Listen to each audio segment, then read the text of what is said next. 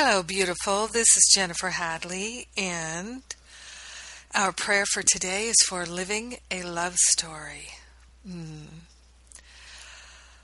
So we take that breath of love and gratitude with our hand on our heart. We partner up with the higher Holy Spirit self to remember that our true nature and our true identity is perfect love.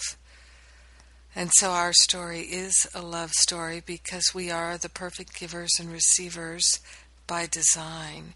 We're willing to go back to the beginning and remember our authentic design. We recognize I am that I am, and we celebrate that perfect love that we already are.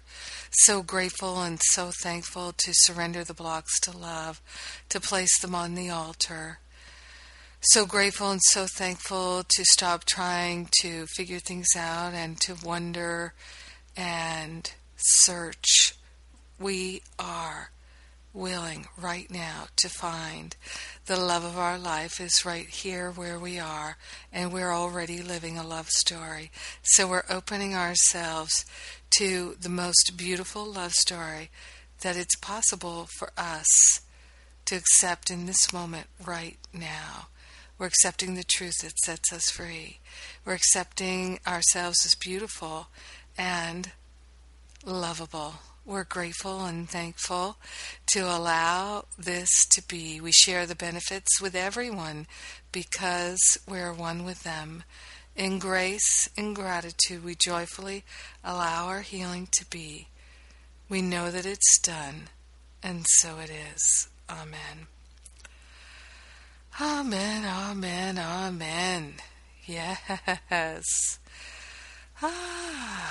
Well, I am so pleased and happy. I'm in Oklahoma City for the weekend, doing some wonderful workshops and speaking at the Unity Church here in Oklahoma City, and I am grateful and thankful to have an opportunity to connect in person with so many people that I know in the heart.